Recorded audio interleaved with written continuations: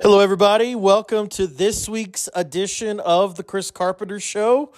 I am recording this after Tech found a way to win the John Denver Bowl, and somehow they're 4-1. And they attempted in so many ways to actually lose this game, but they found a way to pull it out. Oh, well. 4-1. I mean, next week's TCU, and TCU has not looked very good at all. I think Gary Patterson still is very bitter at SMU. So I would invite all Tech fans going to the game next week. Wave SMU flags.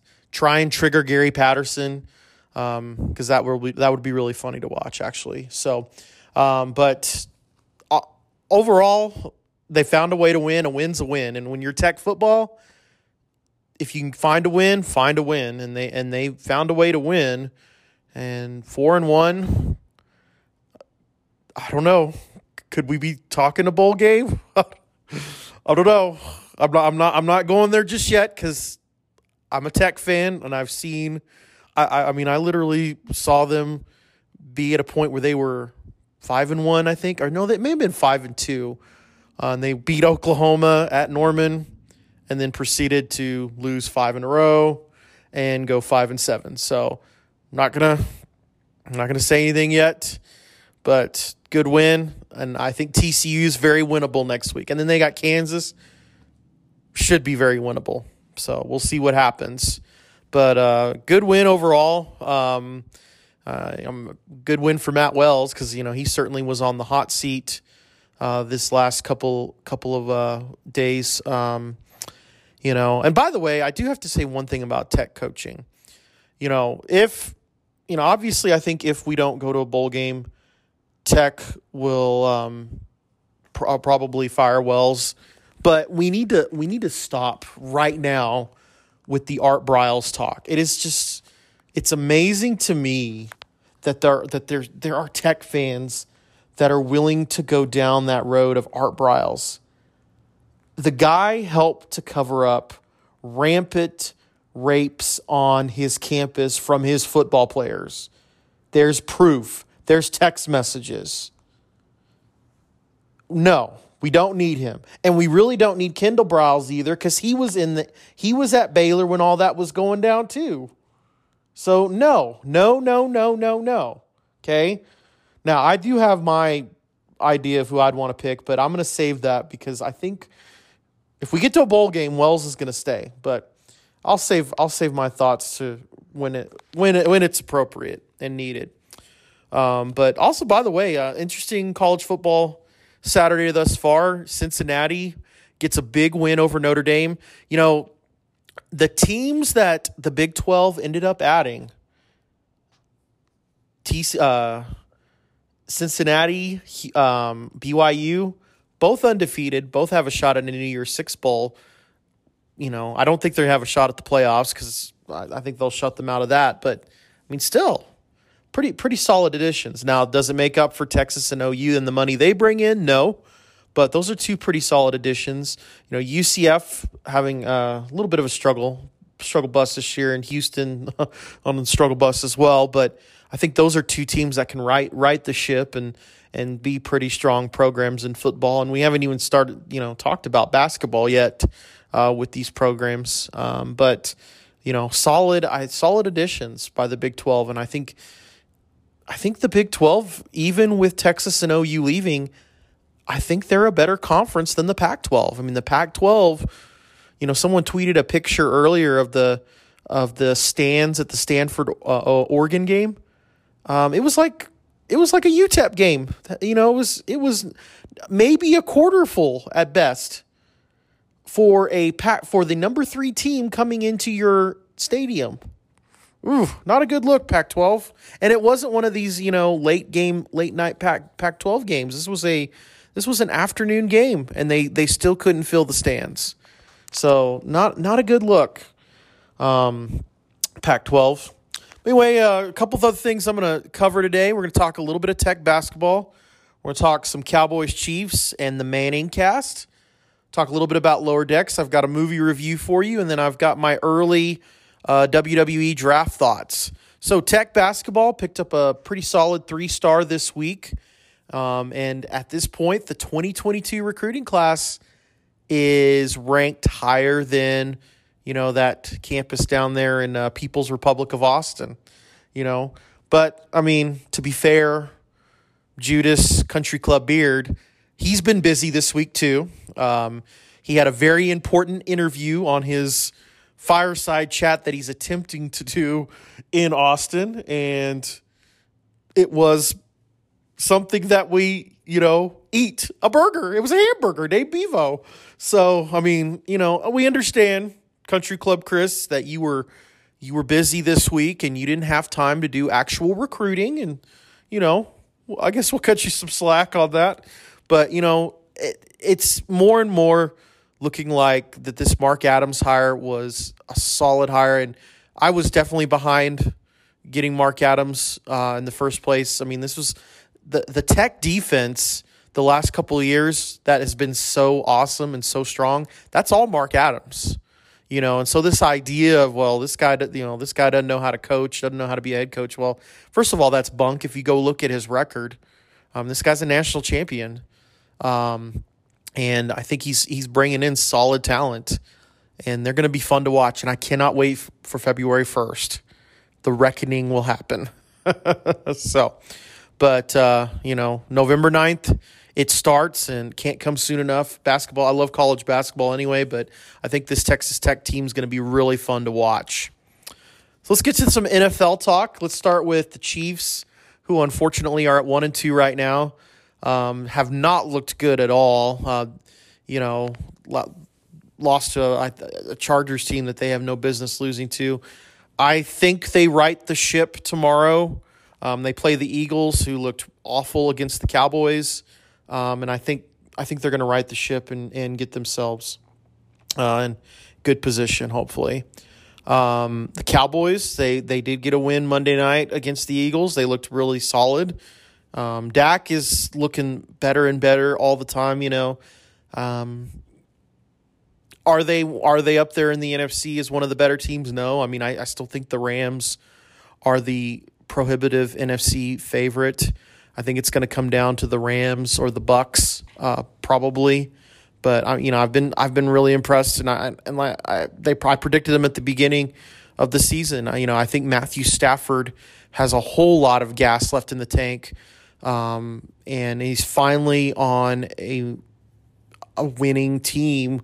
Not the Detroit Lions. Sorry, Lions fans, but I think the Rams still probably are the best of the NFC, but Cowboys keep playing that way. We'll see what they do this week against Carolina. I think they'll beat Carolina. I know Carolina's undefeated, but so is the Broncos. Sometimes the schedule works out that way. I think the Cowboys can take care of business against the Panthers, but we'll see. I could be wrong, and they lay a big fat egg on the field. They've done that before too. So I do have to say the Manning cast, got to watch that with the Monday Night Football this week. That is the way to watch Monday Night Football, is the Manning cast. It is fun to watch. More of that, please. There's people trying to convince them to do Ole Miss, Tennessee. Sign me up for that. Very entertaining. They even kind of made LeBron James a little bit likable. But enjoyed it thoroughly, and that was just a fun way to watch Monday Night Football on this Cowboys-Eagles game. So more of that, please, ESPN. So let's talk a little bit Star Trek. Lower Decks episode this week was fun. Had all sorts of fun little Easter eggs about past Star Treks. So again, I can't say it enough. If you are a fan of 90s Star Trek, Lower Decks is probably going to be the show for you to watch of these newer shows. I think you'll enjoy it. There's all sorts of fun little Easter eggs. There's a lot, even Easter eggs, from the animated series, from the 70s, that I don't even notice half the time, because I've watched the animated series before, but it's been a while. maybe I need to go rewatch the animated series. That might be a fun thing to go back and rewatch. I did go to the movies last week and got to see the movie Cry Macho.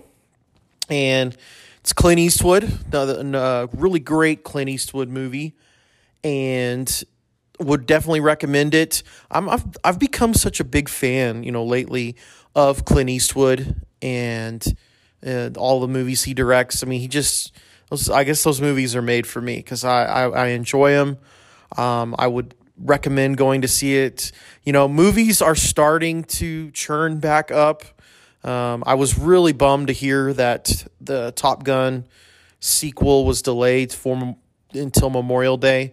I think these companies just need to release them, and people are going to the theaters, and if they're not, what else can you do? But again, I'm not a big fan of this, paying $20 to $30 to watch it at home on a streaming service. I will always be a movie theater guy, and hopefully, I think we're starting to ramp this up, and more movies are coming back out down the pipeline. But definitely would recommend Cry Macho. Solid movie. So let's end with a little bit of WWE talk, and let's talk about the draft. The draft started last night on SmackDown. It's going to continue on Raw on Monday. Some of the interesting surprises: Charlotte Flair is going to SmackDown.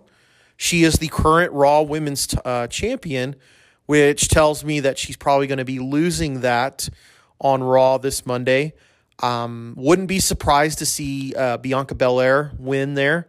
I think she's going to Raw, and she was a great SmackDown Women's Champion. I did not like the way they booked her loss, where she lost in 15 seconds to Becky Lynch. I think she'll be a solid Raw Women's Champion. Would not be surprised to see her win the title this Monday. I'm not really looking forward to the Charlotte-Becky feud for the umpteenth time. I think those two have feuded way too much, and I'm just not sold on it. So maybe we'll see Becky move to Raw. Maybe we'll see some sort of title switcheroo. That might be another possibility as well. But we'll be interesting to see. They split up the New Day again. Xavier Woods and Kofi Kingston are going to SmackDown. Big E, well, obviously, he's going to stay on Raw as the WWE champion. That was kind of interesting to me. They don't need to be together, but I would have been really more bought into some sort of Big E turning on the New Day, or maybe the New Day turning on Big E. I think that would have been made for some more interesting stories coming out of everything. But I think it made sense to split them up. As far as other big moves, Edge going to Raw, that's kind of interesting to me. I thought Edge would be more of kind of like the John Cena, Brock Lesnar deal, where he's more of a free agent. He could go wherever he wants. Be interested to see. That tells me probably we're going to see Seth go to Raw, because obviously their feud's not over with based on last night's events. The other moves, the Mysterios are going to Raw. I think they're laying the foundation for a Ray Dominic feud. I don't know. Sure, I guess that'll work. But those were the big moves yesterday. Kind of interesting to see what happens on Raw. Drew McIntyre's on SmackDown. That was needed. He needed to go to SmackDown. I think he had done pretty much all he could on Raw at this point. So I think that makes sense. They're kind of laying the groundwork for possibly the Usos ending up on Raw. So that'll be interesting to watch and see what happens. And we're building towards Crown Jewel with Brock versus Roman. I think Roman ends up winning that match. It doesn't make sense to me for Brock to win the Universal title. Because I think he's going to continue to be the part-time guy that he's been since in his latest run here in the WWE. So we'll just tune in Monday, see what happens. But I think what I hope to see is, overall, let's go back to having the separate brands. Let's not have people crossing over brands, and let's build two separate and distinct shows. And I think with them being back on the road, you can do that very effectively. So, but anyway, I hope everybody has a great rest of the week. Great win for Tech. And again, I will see you next week for next week's edition of The Chris Carpenter Show.